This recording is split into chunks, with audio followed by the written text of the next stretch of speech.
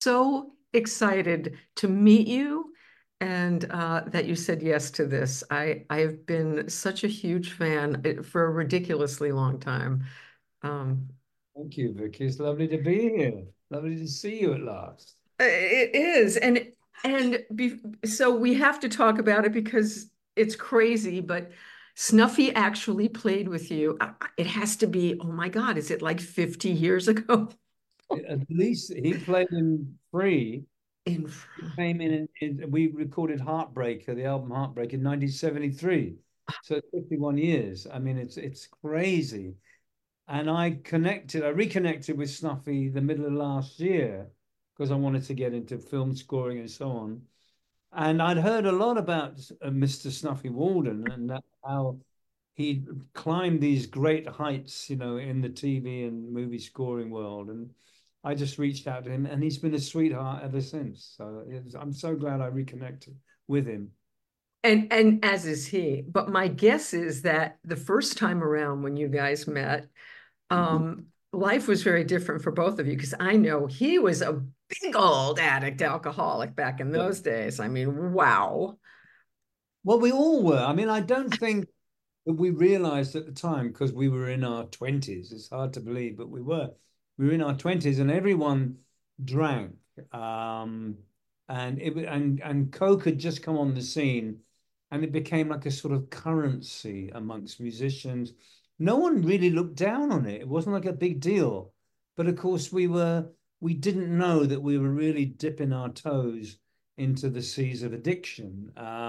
That would come about ten years later for me.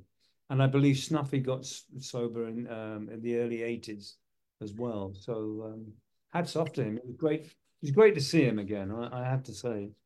So Simon, Jump in. I want to start with this mundane stuff because it's not mundane to me. Okay, it blows my mind you grew up in a house without running water. Is that true? Oh yeah. Yeah, I came from, I we made the Beverly Hillbillies look like the Trump family.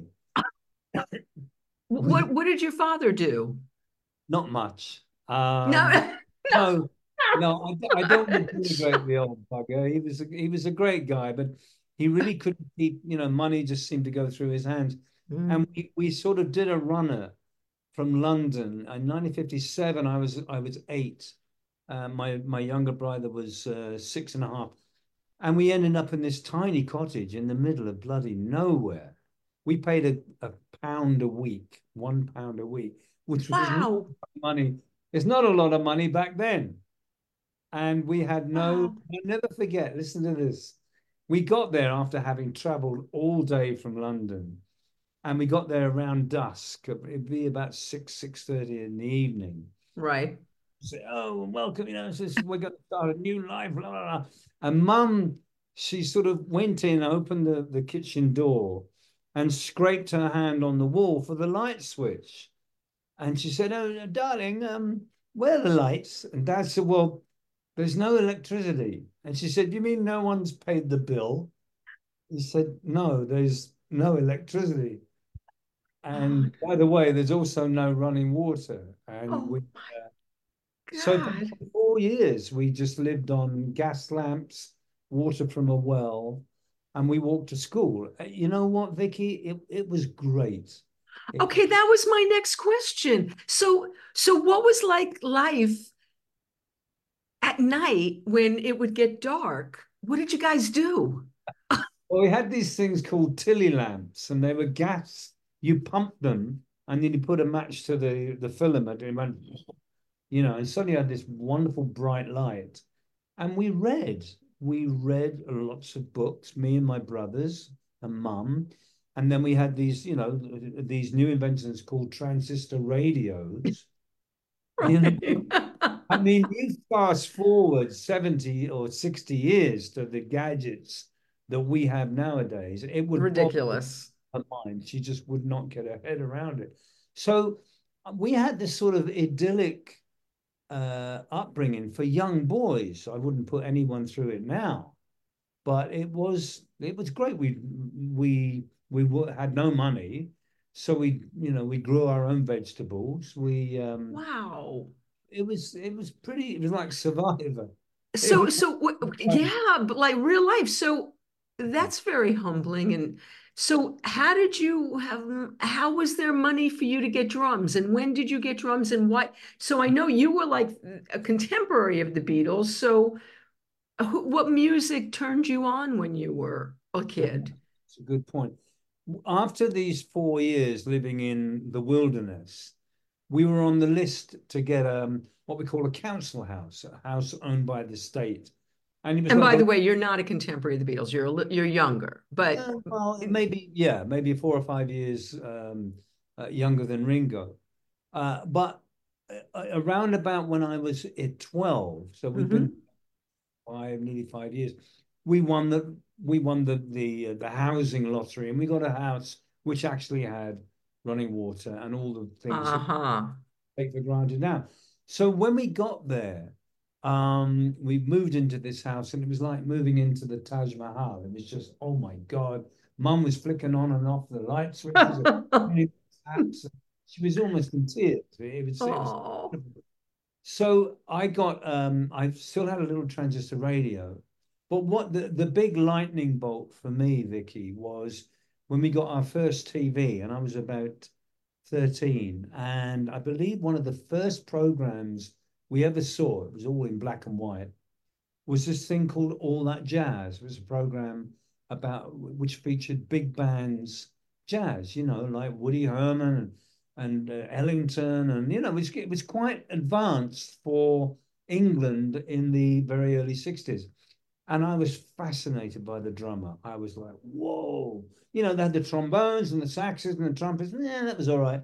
But then they zoomed in on the drummer, and the lights were coming off the cymbals, and he did a solo and he twirled his sticks. Boom, I was gone. And that was it.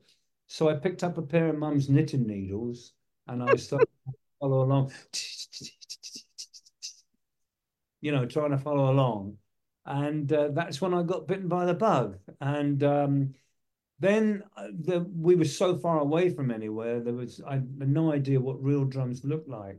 So I made my own drumsticks. They were about 7 inches long, cut them from a hedge, and started banging around on books on my bed, all the while listening to this radio station called Radio Luxembourg, which was a really hip radio station catering to the American Armed Forces in Europe. And they played Tamla Motown, they play Otis Redding, they wouldn't play any of the pop stuff. So I would be banging along on my bed to these songs. And then, you know, Do you think that, do you believe in reincarnation? I don't know. I'd like to think so, but I mean, because it sounds like you've done this before. Like, what made you pick up what drew you to the drums? Why that? And did you study? no one's ever asked me that before. The short answer, I think, is that I was my testosterone was starting to kick in, and most young kids like young boys and girls now. I don't want to be sexist. They like making a noise, but there was no piano, there's no guitar. There was just Hmm. something about this. And you could make your own percussion. I was I got pretty good pretty quickly, but what really happened, what put the icing on the cake, about let me think. I got my first snare drum. It was a snare drum I with a, like the way, was it this big? it was a regular size snare, 14 by 5.5. And I got it on a stand. I got it for Christmas, and I'd never seen anything like it. It was a mother of pearl, cost £14, which is a Oh, lot of. And I started playing brushes because sticks were way too loud. It was like way too loud. So I learned on brushes, and I started to develop. I started to get pretty good. Then one day, my bus driver, the school bus driver, used to take us every day to and from school. Um, he said, "Hi, Simon," just as I'm getting off the bus. He said, "Simon, I hear you play drums." And I said, "Well, I play drum. I've got one drum." He said, well, look, if you get a little kit, I've heard that you're pretty good. I want you to come with me if it's all right with your parents. He had a little disco and he had all these 45s of all different genres of music. And he'd go around the village halls playing, people would dance. And he thought it would be a novelty if I had a little drum kit and played along with the records. And I was like, wow. And I did that for 2.5 years. And I got really good because you had to keep in time, Vicky. You know, you couldn't, otherwise it would be a train wreck. And that's how I learned to really keep time and keep good rhythm and so on. Because one minute you'd be playing the Beatles, Can't Buy Me Love. And then the next thing would be a slow country waltz. And then some oompa oompa, stick it up your jumper sort of thing. Different. So after 2.5 years, and then during one of these gigs, this guy came up to me. He was a country lad, and he said, "I'm in a band called the Maniacs." I thought, what a great name! A great name. And he said, "I've been watching you, and you're really good. We want you to be in the band." So my very, very first band was called the Maniacs, and we won prizes, and we started. That was the start of my And how old were you in the Maniacs? Maniacs. I was there from 14 to 16. Um, and then I left that band and we formed a little trio called Heat Wave, and I did all the singing. And that's when I wanted to go to London. I was just 16 and I said to my folks, I want to go to London. And they said, no, you're not going to go. And I'll explain quickly about the exam system in England. There are two types of certificate: O for ordinary level and Right. A for advanced level. Now, if you get Okay. advanced level certificates, you've got a better chance of going into a university. With O levels, yeah, maybe community college or whatever, Hmm. it requires you to stay another 2 years from 16 to 18. And my folks said, no, you are not leaving school, but you get your A levels, and then you can have 2 years when you leave at 18. You can have 2 years to try this hop group thing that my dad was not keen on. And if nothing happens after 2 years, you come back and you go to university. And it was a great deal. Yeah. So I And so went tell us what you did for those 2 years. bloody hell, I washed cars. I was on a demolition site using a pneumatic drill.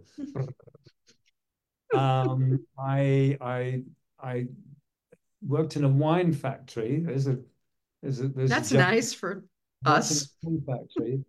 And every Christmas I got these huge army coats and I put all this booze inside all the pockets, sort of waddle out to the bottling plant, like a chandelier, clinking like a chandelier. What else? I worked in a plastics factory. I worked on a construction site. And all the time I'm going to these auditions, I'm answering adverts in the Melody Maker, the music paper in England. You're very young, though. I was 18, I was 18. And the clock was ticking and they said, oh no, no, it didn't work out. We got someone else. Oh God. All the time I'm going to these gigs in London. Now I'm a country boy, even though I'm born in London, but I've spent my formative years in the country. So to come back to London and see these musicians, Vicky, I mean, I'm looking at Peter Green, Fleetwood Mac, Ainsley Dunbar, Jethro Tull, 10 Oh years my old. God. But now, Simon, excuse me for interrupting, do you believe that you can do you believe in yourself at this point? Do you think you're going to get in under the wire at the 2 years? Oh, well, that's a very good question. I knew that I was good, but I knew that I would have to get really good because I'm looking at these professionals. And by the way, they're only a couple of years older than me. They're probably Right, all right. early 20s. Hmm. So I thought, fuck, but at least I would have tried. At least I gave it a shot. So the 23rd month of the 24 that I've been given, I see, I'm looking through Melody Maker, my little All right, Bible. wait, before you get to the good thing, what do you, if it doesn't happen, do you have Oh, a plan B? What are you gonna do? Like, be what a would you go to photo, school for? I wanted to be a photojournalist. I love cameras, I love journalism, and I wanted to combine the two. I was a big fan of Burroughs and Frank Capra, you know, the great Mhm. journalists of the time. That's what I wanted to do. I wanted to Okay. go to war-torn countries. I must have been out of my bloody mind. That's what I wanted to do. So anyway, I really think I've done it. You know, my 24 months is up. And I look in the back of Melody Maker, and there's this great name of a band, Black Cat Bones. Great name. And it was a blues band. You know, this is the Mhm. height of the blues boom in England. And I was so intrigued by the name of this band. So, but it was a long way away across London. It's like going from Staten Island to the Bronx. It's Mhm. a real long way. But it's a subway, and so I flipped a coin. If it's comes down heads, I'll stay at home and I'll write some letters home or whatever. If it comes down tails, I'll go. And it came down tails. I thought, okay, all right. Okay, And wait, I'm going to show off for a second now. No, just because I want to know. I was just in London a few months ago. So what part did you live in and what part did you have to go to? Twickenham. And Twickenham is this very, Mhm. very southwest suburb of Richmond, you know, where the Stones were. Mhm. And it's about a 45-minute subway ride to Battersea, which is southeast London, Okay. across, you know, the bottom part of London. And then you got to walk like 15 minutes to this pub. And the pub was called the Nag's Head. And I got there just as the band, they'd been playing for a few minutes. And I walked in and they were okay. They weren't great, but the guitarist was stunning. I mean, he had his head thrown back and he was a little, he was only about 5'2", but he had Really? yeah, Koss was a little geezer. Wow. Very, yeah. So anyway, after about 45 minutes, they had a break so everyone could get a drink. He comes down to the bar and I said, I got to say, mate, you played so well and thank you for, and he was so nice. He said, oh, that's very nice of you. Thank you. I said, but I think your drummer's shit. No, it's terrible. But he was dragging, he was terrible. And he said, because, and Koss looked at me like, who the fuck is this? He said, well, tonight is his last night. He's leaving and we're having auditions tomorrow here in this pub. So if you want to come along, so that's it. And I went home 45 minutes. Oh And God. this morning, another 45 minutes. There was another bloke, another drummer up for the job. I played a couple of songs and I got the job. And suddenly I was in a professional band, just missing that gate coming down on the 24th month. Wow. Yeah, yeah. All Did from your the parents live to see your success? they did. Oh, Oh yeah, I gave Dad my very first gold album. oh, He had it in his little assisted living room until he died. You know, oh. yeah, he was very proud. Did they come to see you? Did they see Yeah, you yeah. play to like big They things? came to I had all of Free, the band Free. We all went to see my mum in her flat, in her apartment.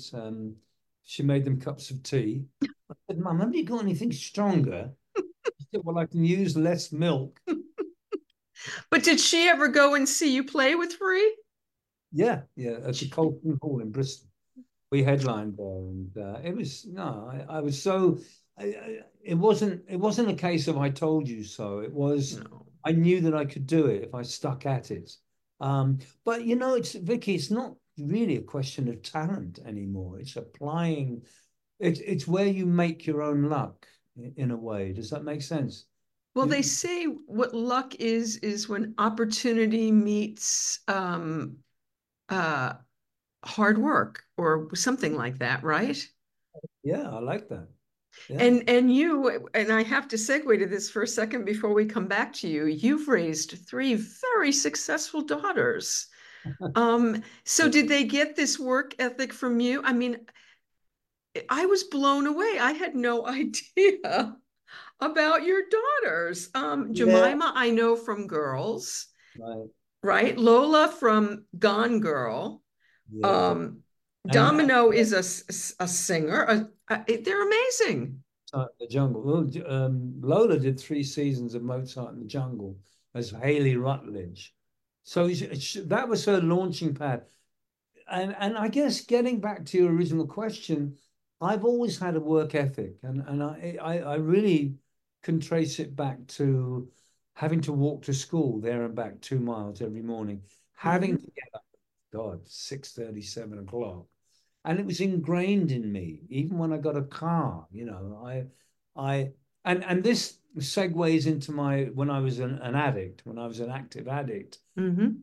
time that I've got left, I'm trying to make up for all those wasted days and nights over the years. How did that start for you, Simon? When did you start drinking and using and doing all of that stuff? Because you didn't have any money. How were you doing that stuff? No, I didn't drink alcoholically or do addictive substances until I would say towards the end of Free, and Free finally collapsed in 1973. And I met some Brazilians. I went to Brazil. I met a beautiful girl. It was in London. She was Brazilian, and I ended up going down to Brazil. And they introduced me to Coke. Ah. And it was the best stuff. I mean, it was like, wow. And that's when it all started to go a little pear-shaped. Um, because Free had broken up. Bad Company wouldn't happen for a few months. And I was in this limbo. I was only 24. I could stay up all night and it was no big deal.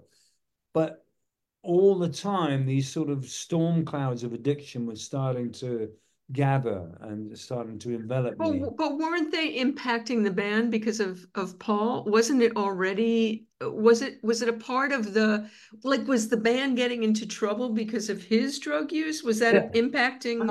I think that's a very good point, Vicky. Free never really had between the other three of us, Paul Rogers, Andy Mm-hmm. Fraser, myself. We would drink beer. We'd have a little joint now and again. I never did pills. I never did any hard drugs. Mm-hmm. Seeing Paul Kossoff go from this amazingly lucid, incredible player, happy, joyous, the whole thing, in the space of a couple of years to this shell of a guy, uh, unwashed, slobbering, and just a horrible mess. Oh. I think it instilled in us, not to go down that path, and we didn't. I mean, what drove Paul Kossoff to addiction was when Free broke up, and we Mm. broke up for the stupidest reason. And Please tell. well, it wasn't a personal reason. We were working our asses off. Mm-hmm. When All Right Now hit, we were suddenly playing all over the world. Instead of playing a different town every night, we're playing a different country. We're doing Wow. Germany, Holland, France, Belgium, Sweden, Finland, boom, boom, boom. So by the end of 71 into 72, Paul Rogers said, you know what, guys, I need a break. I really need a break. But then we went to Japan. We went to America. We came back. 71 became 72, and that's when he put his foot down, Paul Mm. Rogers.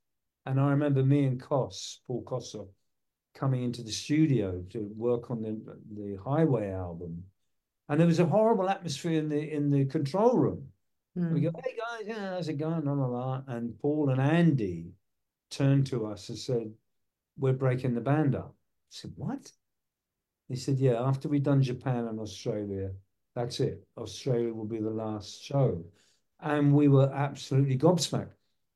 And that's what happened. So in 1972, we finished in Randwick Racecourse in Sydney. That was our final gig. I flew back to America, where I promptly got arrested.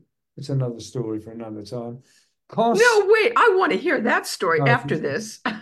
amazing story. So not only is my fucking band broken up, I borrow, listen to this, a 66 red Mustang. from a friend of mine, a girlfriend, not a Well, at least romantic. it was red, yeah. Oh my God. It was, and I said, can I borrow this for an afternoon? She said, of course you can. Of course you can. So off I go out of LA. I've arrived in LA and I suddenly find Highway 5. Is it north? The one five? Yes, sure. And I see this 100 yards wide, 6-lane freeway, very little traffic. I don't know why. It's a long time ago. And off I go. And I'm doing 120 when a guy pulls up alongside me. I think, fucking hell, what's he driving? And he sort of looks at me, I look at him, and off we go on a drag race. Suddenly he peels off, and sure enough, in the rearview mirror, it's a cop. Now it gets bizarre, Vicky. You're not going to believe this. So he pulls me over. He says, and he's furious. He said, "You know how fucking fast you were going?" I said, "I'm really sorry, sir. I'm not used to these beautiful roads. I'm trying to, defuse it. These wonderful roads and this lovely car." Uh, he said, where are you from? I said, "I'm from England, sir." And dig this. He suddenly leans in. He says, "Well, me and my wife, we just came back from Stratford upon Avon on a Shakespearean tour." I said, "What?" "Yeah, Anne Hathaway's Cottage, the Globe Theatre." I said, all I could do was, "Wow, lucky you."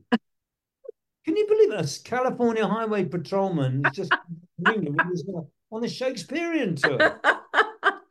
So I thought, okay, well, this is not, listen, son, I got to write you up, where's your license? I don't have one.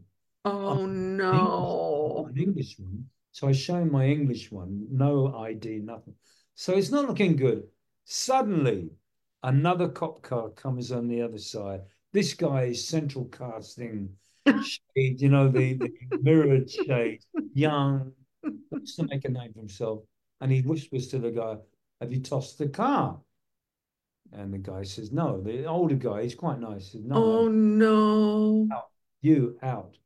And I'm thinking, oh, fuck. So they search the car. Under the floor mat, they find a roach about an inch long.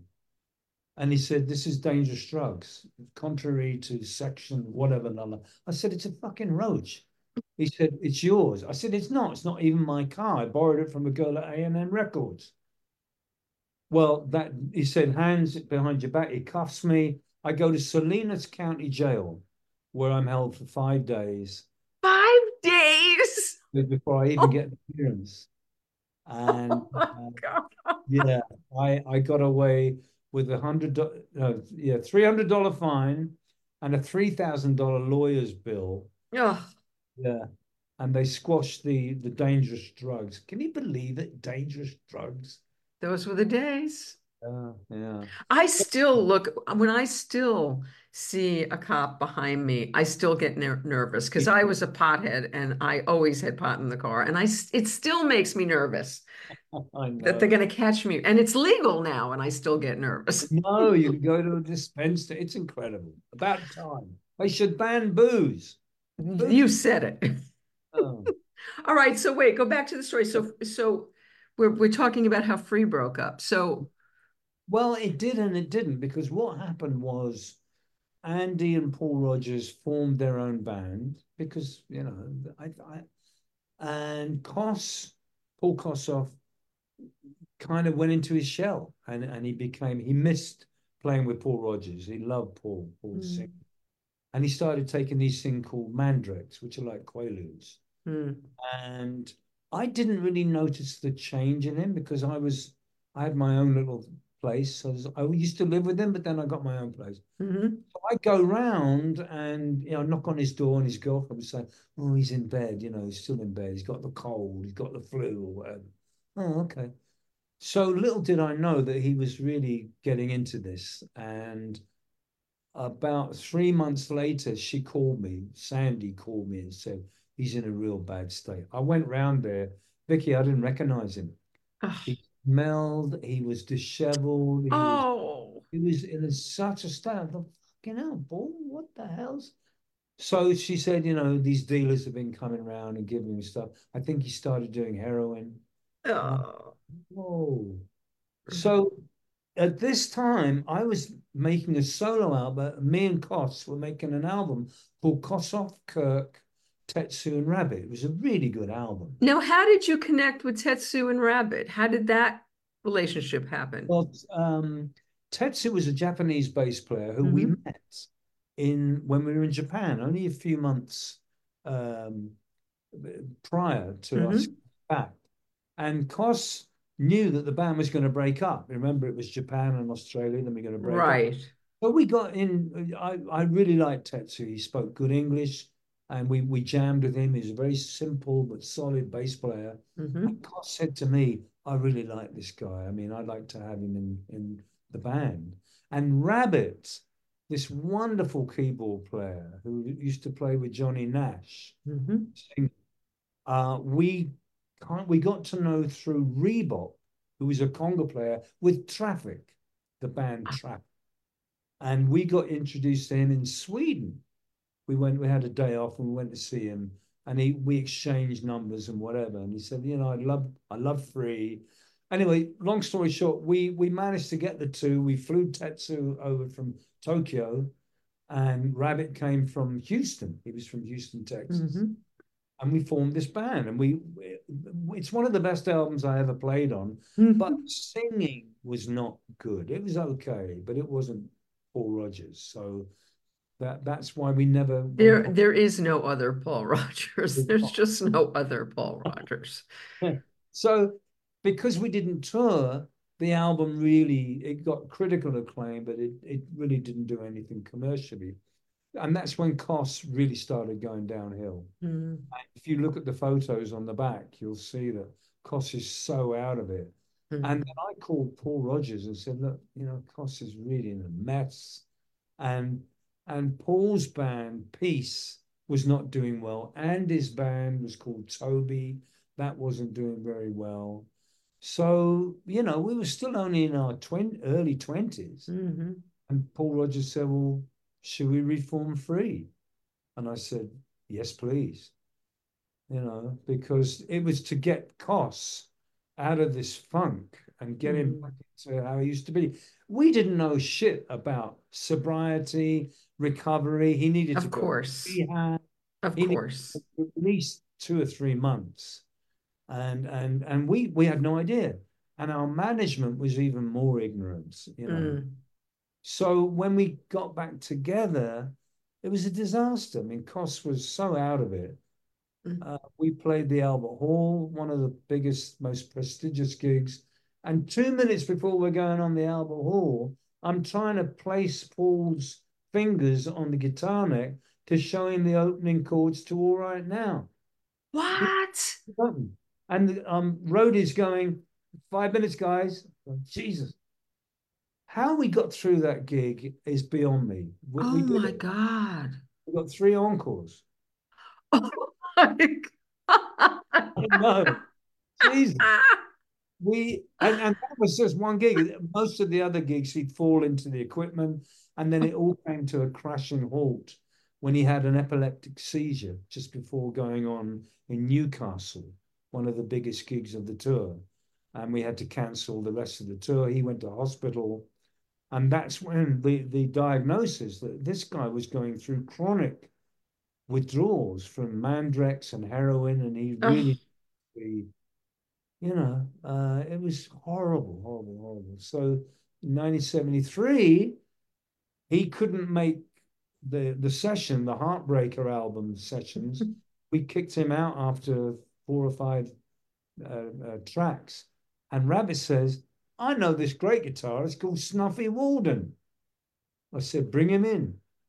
And Snuffy, he could have ridden in on a bloody Mustang. He looked so good looking. He had a Stetson, he had cowboy boots. Maybe he had his horse tied up on a bar outside Island Records. also from Houston.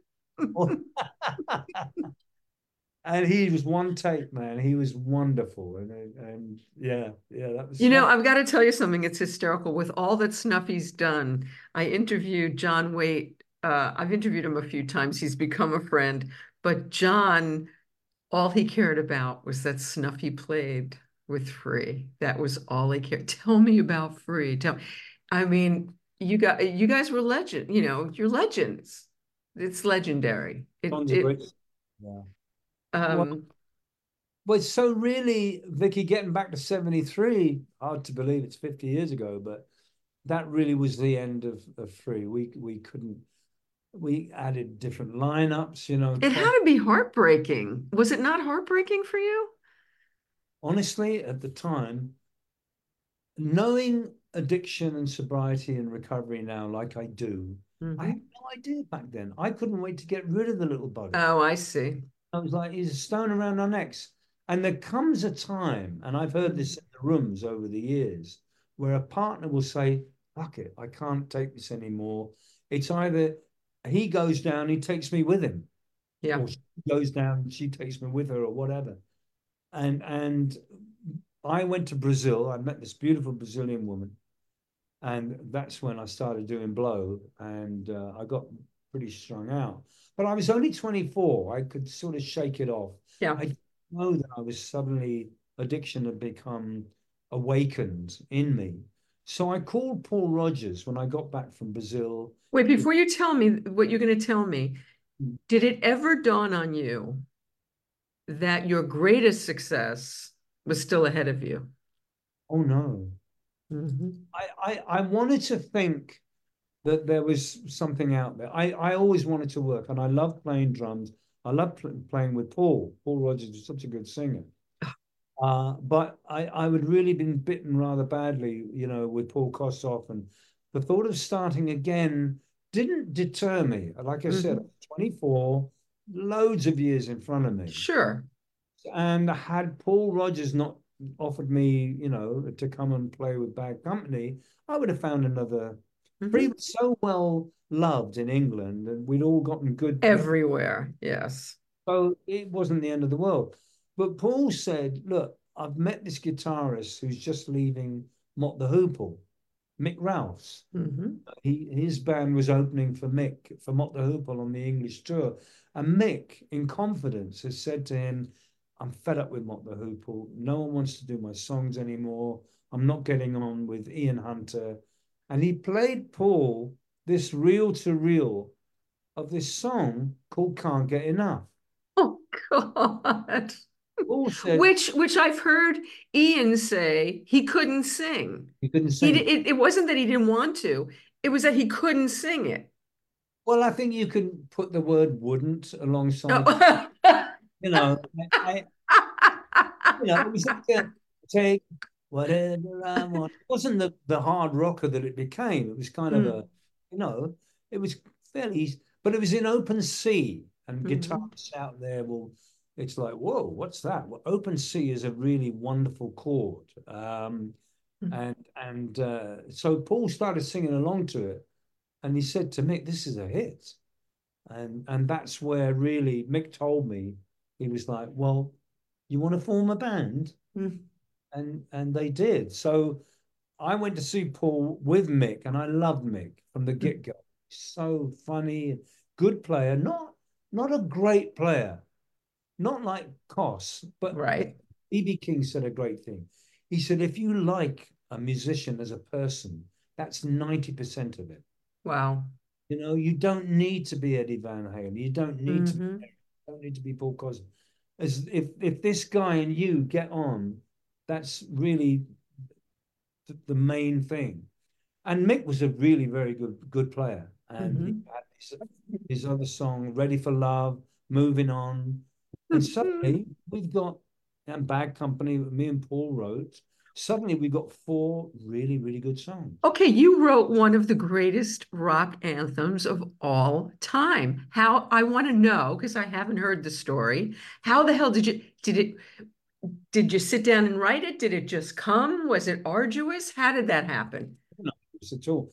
What happened was I came into Paul's little cottage, and he just had this huge piano delivered, which took up the little living room and most of the kitchen. It was like a concert ground too. He was, he was noodling along in E flat minor, and most musicians out there, particularly piano players, E flat minor is all the black notes, and it's actually really kind of easy to play a minor scale. But he had this bum bum bum, and I'm going, oh, that's nice. And he said, yeah, I've been watching that spaghetti western, Clint Eastwood, Fistful of Dollars, and I got this image of riders, bounty hunters crossing the plains and chasing these bad guys and tumbleweed. I'm going, go on then. So he was company, always on the run. And I'm going, what rhymes with company? Destiny is the rising sun. Yeah. And suddenly, like, have a quick drag of a joint, little drink of lager. Vicky, we wrote the song in 15 minutes. Oh shit. 15 minutes. Wow. And it became the monster that wonderful monster. Wonderful. Okay, I didn't ask you this. So where did the band name come from? Bad Good Company. question. Well, there are several schools of thought. I'll give you my version. What happened was, I'll never forget, I was in Paul's cottage and he'd gone out to do some grocery shopping. And we were going under the temporary name of Rubber Knickers. Rubber Knickers. Knickers. That was our I don't word. think you would have been nearly as famous as with Rubber Uh, Knickers. well, I can't even remember writing a song about Rubber Knickers. And he said, listen, I've just come back from Guildford, this little town near his cottage. And there was a big billboard advertising this Western movie with Jeff Bridges called Bad Company. And he said, it really stood out to me. And I thought, wow, yeah. So let's call the band Bad Company. I said, that's great. That's a great idea. Now, Paul Rogers will tell you something totally different. Uh, Really? yeah, well, he had a book on Victoriana, London at the turn of the Hmm. 1800s into 1900s. And there's one of the big portraits is this three or four very scruffy ruffians hanging around a lamppost, and the caption says, you know, um, this looks like bad company to us. And he'll say that that's where the name came from. That's his take on it. That's fine. He might have put two and two together, and when he saw the billboard, thought maybe it's a sign. But he doesn't remember seeing that billboard. He only remembers that book. So whatever. They're We both good stories. They both work. They're both good stories, yeah. And I remember when Peter Grant had to call United Artists to see if you Bad Company was Oh. registered, and it was not. It was not a registered trademark. And I believe one of the people on the call said, "Yeah, well, this movie will run for months and months. I doubt your fucking band will last even 5 minutes." And here we are, 50 years later, 40 And there, nobody's million. ever heard of the movie, and 50 Uh, years later, uh, here you are. uh, But that brings in back Peter Grant and Led Zeppelin, which is that was So how did you come to get Peter Grant to manage you?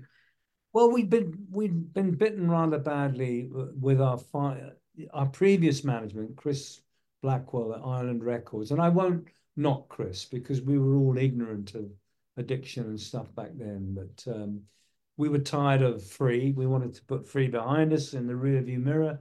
We wanted to get on with this new band. I mean, we had me and Paul Rogers and Mick Rouse. We didn't have a bass player yet, but that's another story. But we had these 4 or 5 songs, and every time we played them, we felt, yeah, this is so damn good. So our roadie, who worked for Free, was a New Zealander, and he'd come over on the boat with another New Zealander who ended up roadieing for Led Zeppelin, and they kept in touch because they were Hmm. compatriots. Hmm. So we got Peter Grant's phone number, from this roadie who worked for Led Zeppelin. And Paul Rogers, typical Paul, we wanted the best manager. Who's the best manager? Who's the best band? Who's the biggest band? Led Zeppelin. Let's call it. So he called him up and he said, "Hi, Peter, I'm Paul Rogers and I've got a band with Mick and Simon." And Peter cut him. He said, "Sorry to interrupt you, but I know all about it." What? He said, "Yeah, I know all about it. And you're still looking for a bass player." Wow. Okay. That was just an Well, inkling I of, mean, you guys had quite cachet. I mean, it's not like you were. Couple of, No. So yeah. he said, "Look, I live in Sussex," and we told him we were rehearsing in Albury, which is in Surrey. Now, Mhm. before all the motorways were built, this was a really long trip for him to come. He said, "I'll come and see you. Name a date." Wow, what a great guy! So we named it a date, and we were like, "Oh, I got to Peter Grant. Let's have." And he did a great thing. We went down to the rehearsal place a couple of days later, and we had about 8 or 9 songs. We had this temporary bass player, so we'd run through the set. Took about 45 minutes, and Peter was supposed to come at 2 o'clock. 2 o'clock, no Peter. No cell phones in those days, so we had no way of knowing. Three Right. o'clock, still hasn't arrived. We run this Uh-huh. again. 3:30, no. 4 o'clock, no. Oh shit. And then he suddenly walks in. We go, "Oh, Peter, thank you for coming." Not saying, "What the fuck have you been?" But never mind. So he says, we said, "Well, sit down, we like a cup of tea or something, and we'll run the set." He said, "You don't have to run the set." And we thought, "Oh God, maybe he's changed his mind. I don't know." He said, "No, I've been sitting in the car listening to you through the windows because I knew that if I came and sat in this little hall, just me, you'd be nervous." Wow. What So, a right. smart So man. I tell you what I've heard is incredible. Now, Wow. me and Zeppelin, and we're going, wow, me and Zeppelin. We're forming our own record label called Swan Song Records. And would you like to be on it?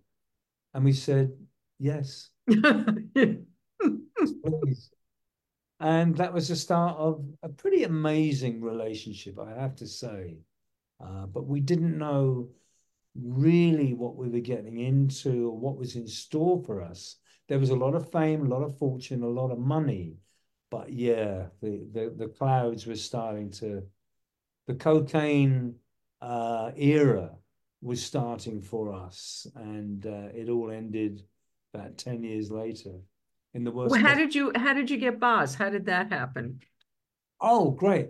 So Boz, we heard a lot about this legendary singer, bass player, and he was playing with King Crimson, Oh, who, what a great band.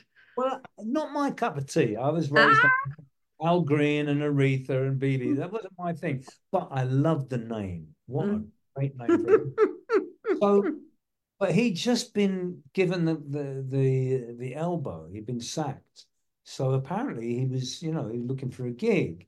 And we had this list of 16 bass players. Roger Hodgson, who went on to form Supertramp. And every time I see him, I said, "Aren't you glad you didn't join Bad Company?" Um, and various other people who didn't make the grade. And so Boz was the last guy. Uh, Wow. He's a great looking guy. He came into the rehearsal studio. He had his own, he had a bass, good looking guy, tall. And we said, "All right, Boz." And he said, "Well, look, before we start, can we go down to the pub, get to know each other?" Oh, that's a nice.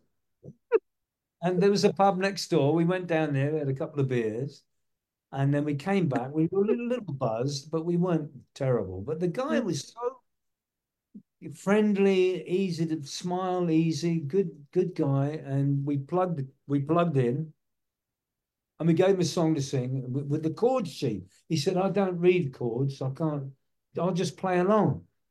And he did, and he played perfectly. And so we had a little break, we got in a huddle, and I said, "What do you think?" And Paul said, "I think he's great." All right. So he said, "You're in, you're in." And yeah, he was. I love Boz. He was a great guy. Great guy. Ay, ay, ay. And so it did not take long for you guys to just take off. No, Um, and so as much popularity as you had as Free, you couldn't possibly anticipate what was going to happen with Bad well, the Company. irony was, Vicky, that we were much more free in playing what we want. Peter Grant never once told us what to play, what to wear. His His creed was wear something bright and jump up and down a bit. That was his stage direction. But when it came to the music, he let us have, our own our free reign of what we did. But you got to remember, we're coming from three very well-known bands in England, and we Right. kept our three bands rather in under dire circumstances. So we wanted to prove to our previous bandmates that we had something good going, and I I still believe to this day that Bad Company 74 to 79 was one of the greatest bands that ever played. I mean, I'll we say. do no wrong. It was a perfect storm. You had Led Zeppelin's management, Led Zeppelin's new label, the publicity was off the charts, and this band who come from three much loved English bands, all good looking guys, we could all play very well, couldn't fail, and it The didn't. greatest, probably straight ahead rock and roll band that has ever been. I mean, just straight ahead rock and roll. Just wow. Um, wow. And you also all got along, right? It was a good. Very well, yeah. We all got along very well. But then, what happened was we had three straight platinum albums, multi-platinum. We were playing the Forum, we were playing, arenas, and it was everything we really wanted. Mhm. But the workload started to, we did 100 straight days of shows on one tour. I mean, not 100 tours and 100 gigs in 100 days, but we were out on the road for 100 days. We did 10 shows in a row once, and it was too much, even for us. It was too much. And so once again, Paul Rogers said, "I need a break. I, we've done three albums. They've all done really well. We've made a lot of money. We're good, but I need to take a break. It's too much." And it was. And Peter Grant said, sorry, guys, but you're contracted to Atlantic Records to do another album. When? Well, when you come off the next American tour. What? Yeah, we did. And the result was an album called Burning Sky. And we went to France to record Burning Sky. We really had no material. I think we had three and a half songs. So that was when it started to go, "Oh, this ain't good, guys."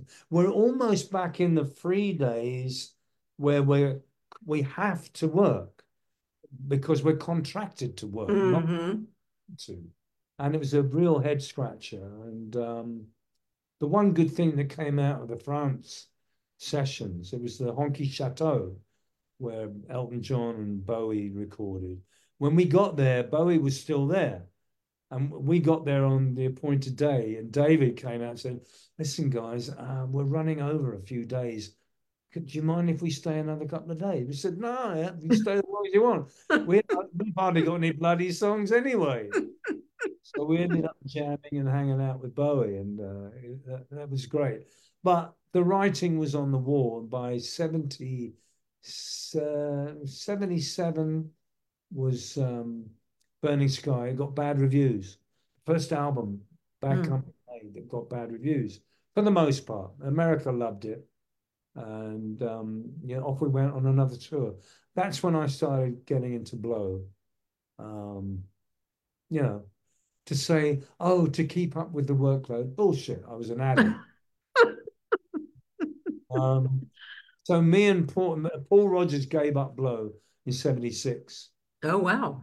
Yeah, yeah. He never. He's clean and sober now, a long, long time. But me, Mick, and Boz, we still went at it, and that's when the division started. You know, most bands over a long time divide into camps. Zeppelin became Bonzo and Robert and Jimmy and John Paul. The Stones were always Mick and Keith, Mick and then Keith, and then Right. that's what happens over time. But this was exacerbated by the drug intake, and Zeppelin were going through their own bad stages. They they had the incident in Oakland where one of Bill Graham's bodyguards was badly beaten. Everyone was doing it, and it was a mess. Hmm. And Peter Grant, by his own admission, was well out of it. And it just by 79, we were, we just said that's it, and we tried to carry on. We did another album called Rough Diamonds, and it really was Hmm. rough. We got into a fist fight. It was Oh, just wow. horrible. And then 1980 was when Lennon was shot, Bonzo died, and it was like the whole thing just collapsed, and Bad Company broke up. Well, Well, only temporarily. You have been with Bad Company for 50. You are the only member who has been in every incarnation, correct? yeah, I am, and I mean for better or for worse. I mean, Bad Company's been through several incarnations. Some the best one for me was the original. Hmm. Then we had Brian Howe for about Hmm. 7 years, and here's the weird thing, Vicky. A lot of people who are slightly younger than me, they first became aware of Bad Company when Brian Howe joined the band. Right. When Brian died a couple of years ago, there were reams of tributes and RIPs to Brian, and how people were kind of unaware. It's almost like Journey with Steve Perry. The relative youngsters who came on board weren't aware that Steve Perry had even been in the band. So Hmm. had this weird metamorphosis where Bad Company became, for want of a better term, a hair band. We Hmm. changed the groove. I started using processed drums. We started using big harmonies, and the whole direction of the band took a weird turn. We Hmm. still sold millions of albums, so we must have been doing something right, but it wasn't the same. Hmm. I miss Paul singing, and Hmm. Mick was still in the band and Bods was still in the band, so I still had my mates, but it was going down a path that musically I was not happy with. And Hmm. then me and Brian, it was Brian and the three of us. Boz left. Me and Mick were like, this is not working. And then Mick left, and there's left. That's me, just me, and we still managed to get through it. But by '94, I went into rehab. I was a mess, and I nearly died. Did you have did you have a bottom? Did something specific happen? Oh yeah, I nearly died. I was on a tour bus in Nashville. We pulled into Nashville, and I'd been partying. I hate that euphemism, partying.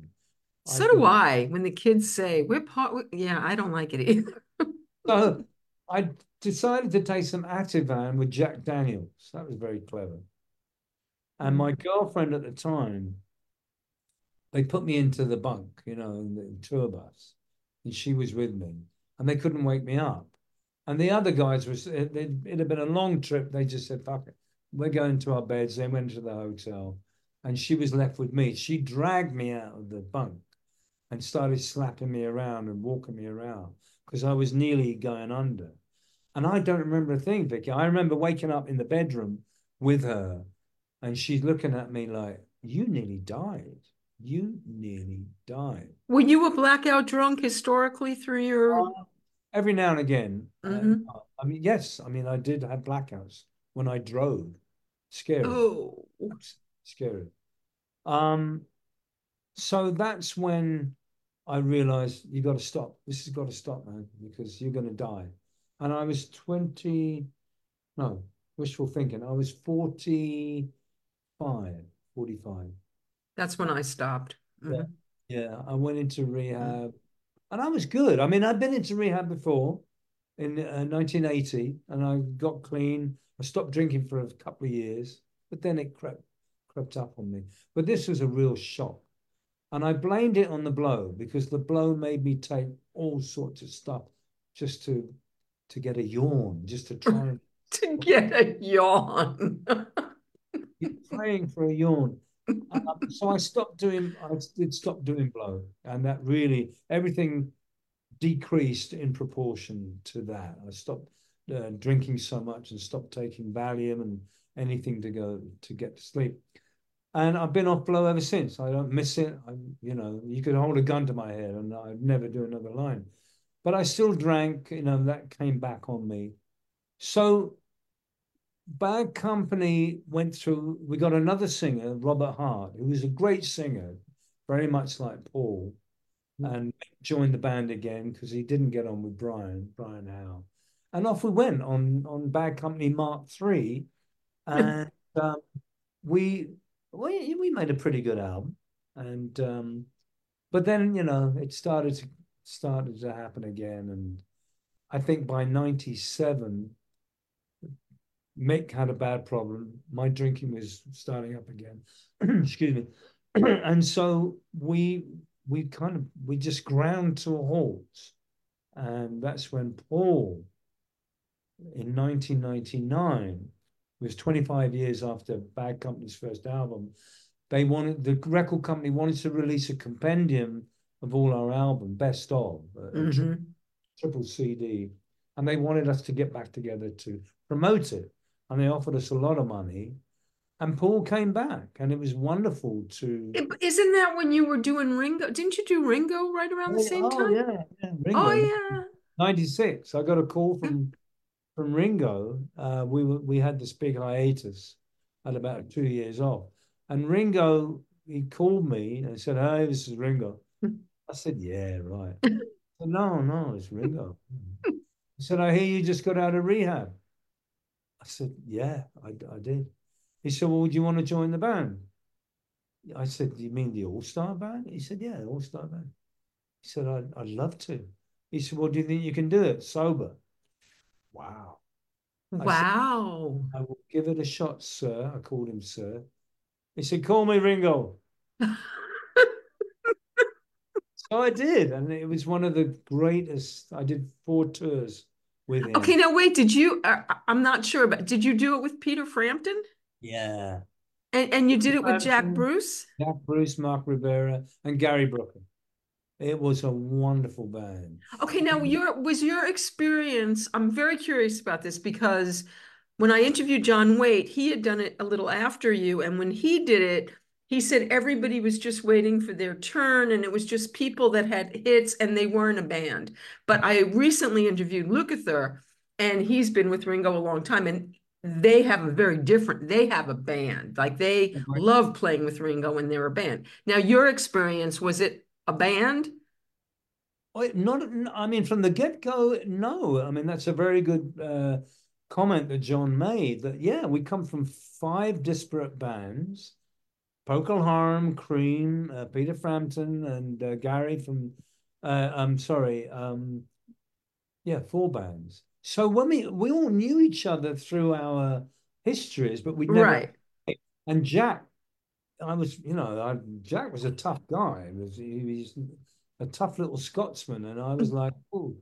So when we all got together, we actually had Dave Mason in the lineup, and Wow. this is a great story.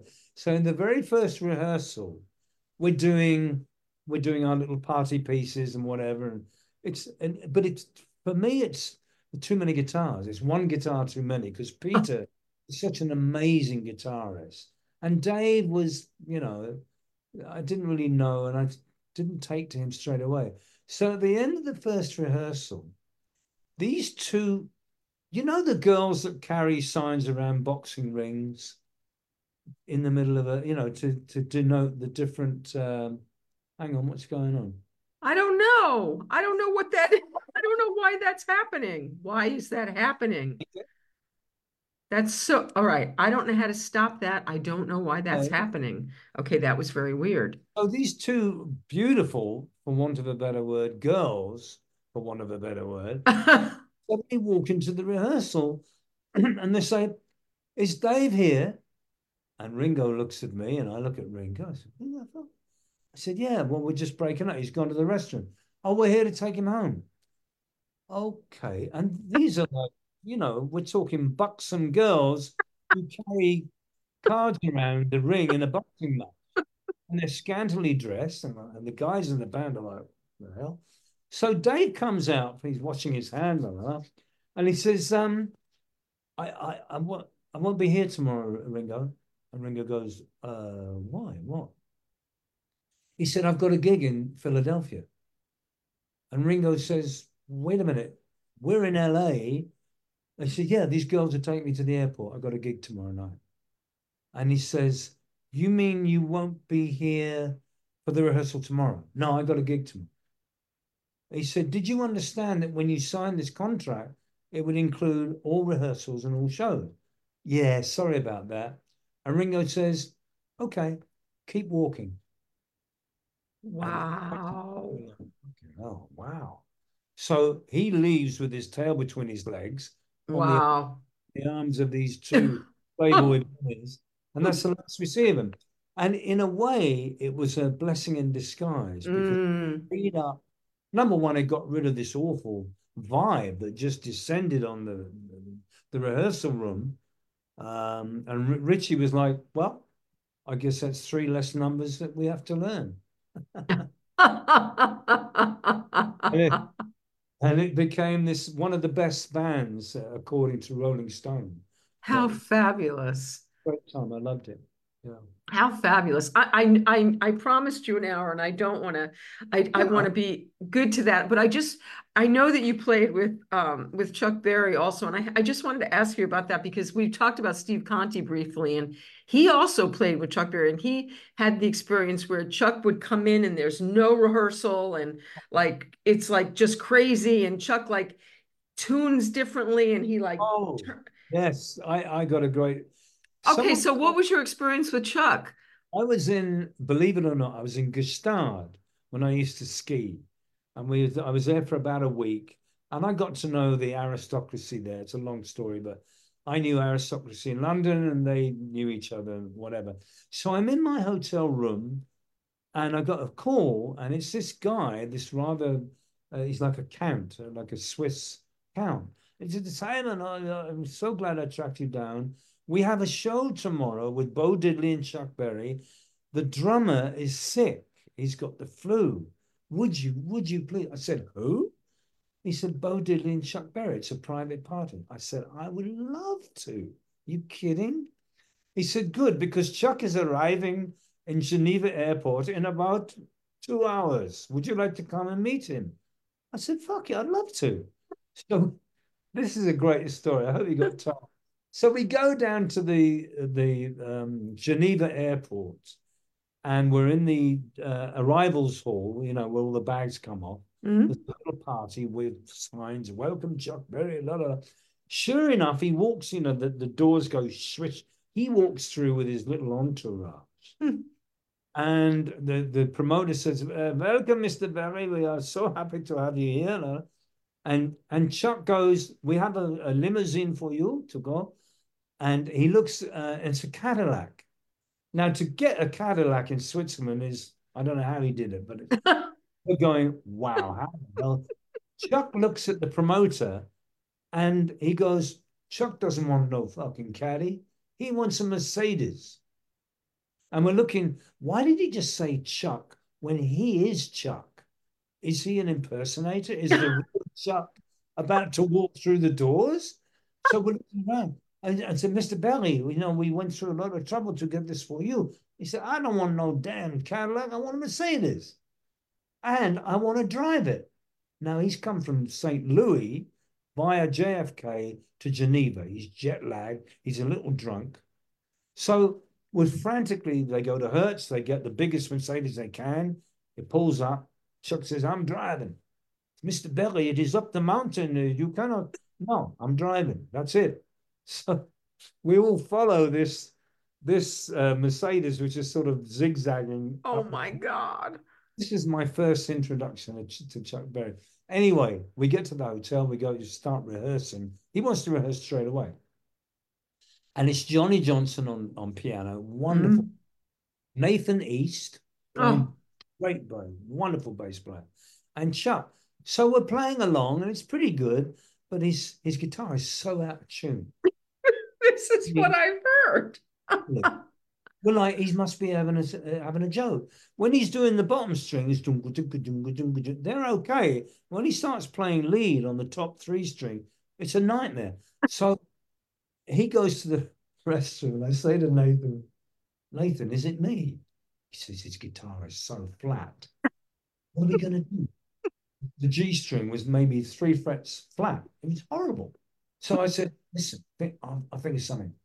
Got it. Okay. Chuck comes back, sits down. He said, I said, Chuck, there's a phone call for you in the lobby from America. He said, oh, motherfucker. Grumpy.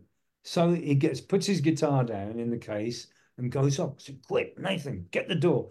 So Nathan's standing in the door, My pick God. up the guitar, and sure enough, the G and B strings are so flat. Tune it, takes all of 10 seconds. Boom. Quick, he's coming, quick. Put it back in the case. Hello, Chuck. All right. He says, there was no phone call for me. Someone's playing tricks on me. Anyway, so he picks up the guitar, and I think, oh God, he's going to find out that it's been tuned. Off we go. Wonderful. No problem. We did the rehearsal. And then we did the gig, and it was great. He was a hard guy to work for, I got to tell you. Please That's check. what I hear. That's all right. So before I let you go, I have to ask, have you had COVID? I have twice. So Not so bad? yeah, my voice dropped about 4 octaves. But it was no worse than it was not as bad as the flu I had several years ago, which is awful. I think having the vaccine maybe made the symptoms a little less. I don't know, but I still got it.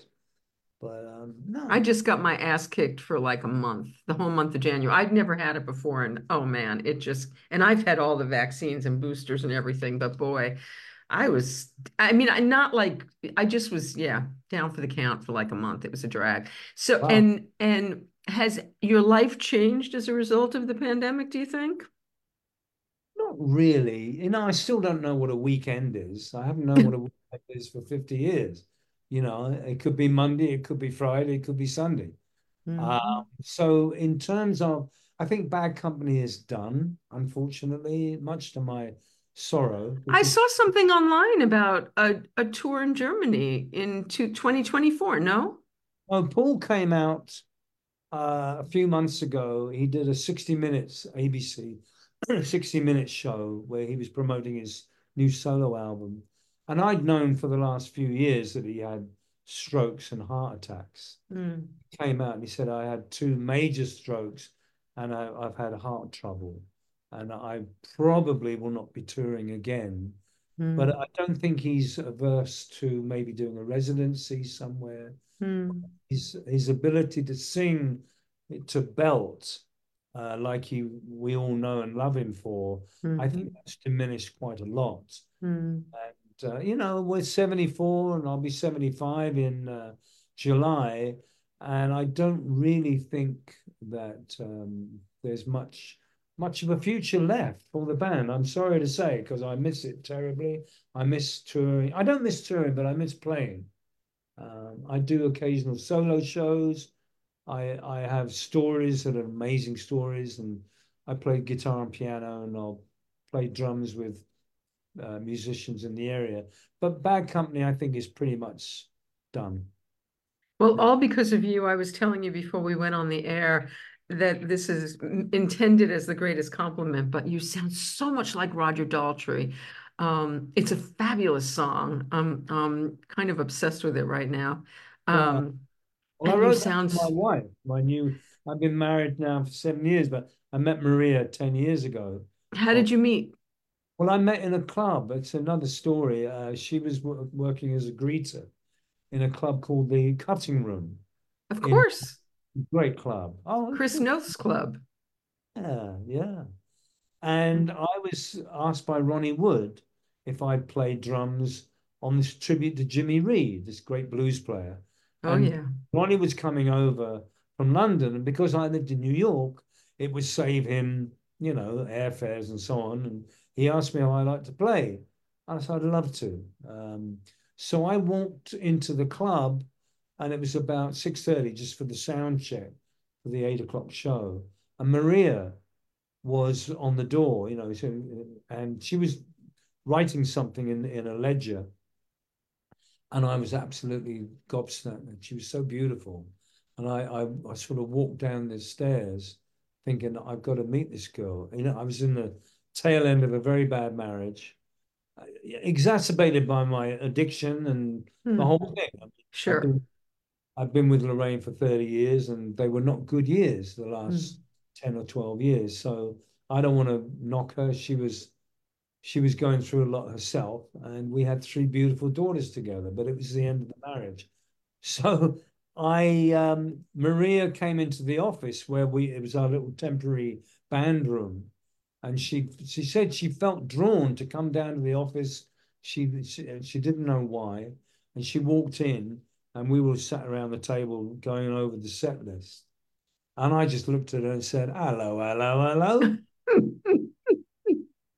My first words to my future wife, and I grinned at her, and she just was, "Oh, hello," and turned on her heel and ran, or exited rather quickly, shall we say.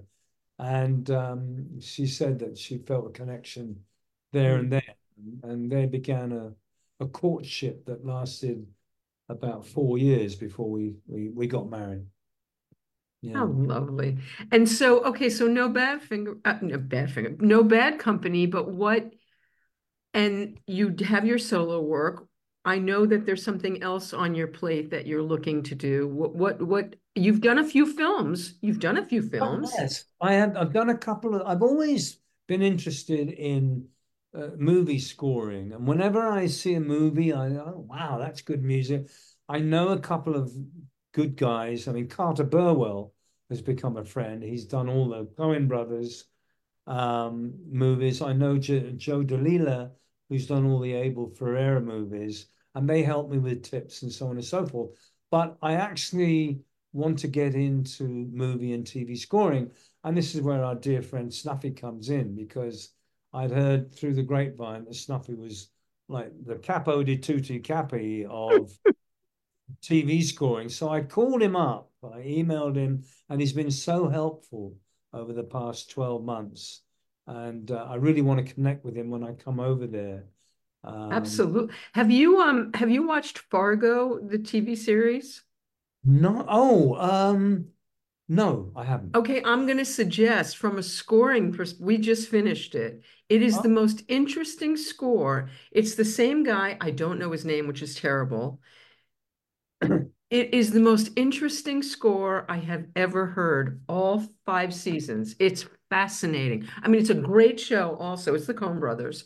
yeah. Oh, And and the score, Simon, you have to, I'm telling you, it's I, fascinating. It's like nothing else. did it have, I believe I saw the first season. Did it have Jamie Foxx in it?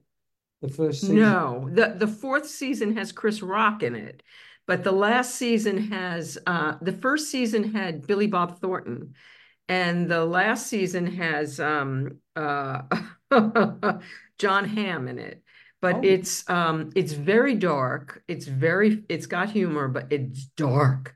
But the oh, score, as a composer, I'm telling you, it's so original. It's so ah, unusual. check it out. No. Yeah, I think you would really appreciate it because it's just out there. Yeah. Very Well, unusual. there's that, and I really want to get into that. The other thing is, I'm writing with two other people a rock opera about addiction called Wow, called Rock Bottom, and how yeah, fantastic. we've written, well, I've written primarily 15 songs with one of the guys. I've written a couple myself. We got about 15 or 16 really good songs. We're honing the script as we speak. We've done a couple of drafts. We're having a table read soon, and we're looking for investors. I mean, I think How it fantastic. really take off. So How that's fantastic. Also, you're a part of Road Recovery. What is that, Simon? Road Recovery is a little organization in Manhattan that helps youngsters deal with substance abuse, sexual abuse, just growing up being a teenager in New York. And we use music to bring them together. And it's celebrating 25 years now. We've had Wow. thousands of kids come through our doors, and we fund it with charitable donations. If you go to roadrecovery.org, there's hundreds of thousands of parents out there who worry on a nightly basis about their kids. And we've had some great success stories. We've had some tragic stories because, as you know, not everyone gets it two, three, four times around the roundabout. It takes a long time. So that's road recovery. And then I'm on the board of another rehab slash recovery center called Right Turn, which is in Arlington, Massachusetts. And the CEO of that Right Turn is Woody Geisman, who's helping me write this rock opera, Rock Bottom. So, I'm a busy guy, but You're a busy guy, but it's it it's very powerful to me to hear you giving back like this and making recovery and helping others. Because as you know, as they tell us in the rooms, we can't keep it if we don't give it away. And it's wonderful that you're using this reach that you have to do that. Thank you. I'll look forward to the Pond Street meeting link. If you can send that. I'm And going to send it to you and I'm going to invite you to speak at another meeting. And I look yeah, forward to so much more, Simon. Thank you so much for doing this, it's a Simon. pleasure, Vicky. Thank you. Tell Snuffy I'll get in touch with him soon. I've got to go and have some dinner I absolutely because my will. stomach is rumbling. Good Thank you. night. Thank you. Bye bye. Thank you. Bye-bye.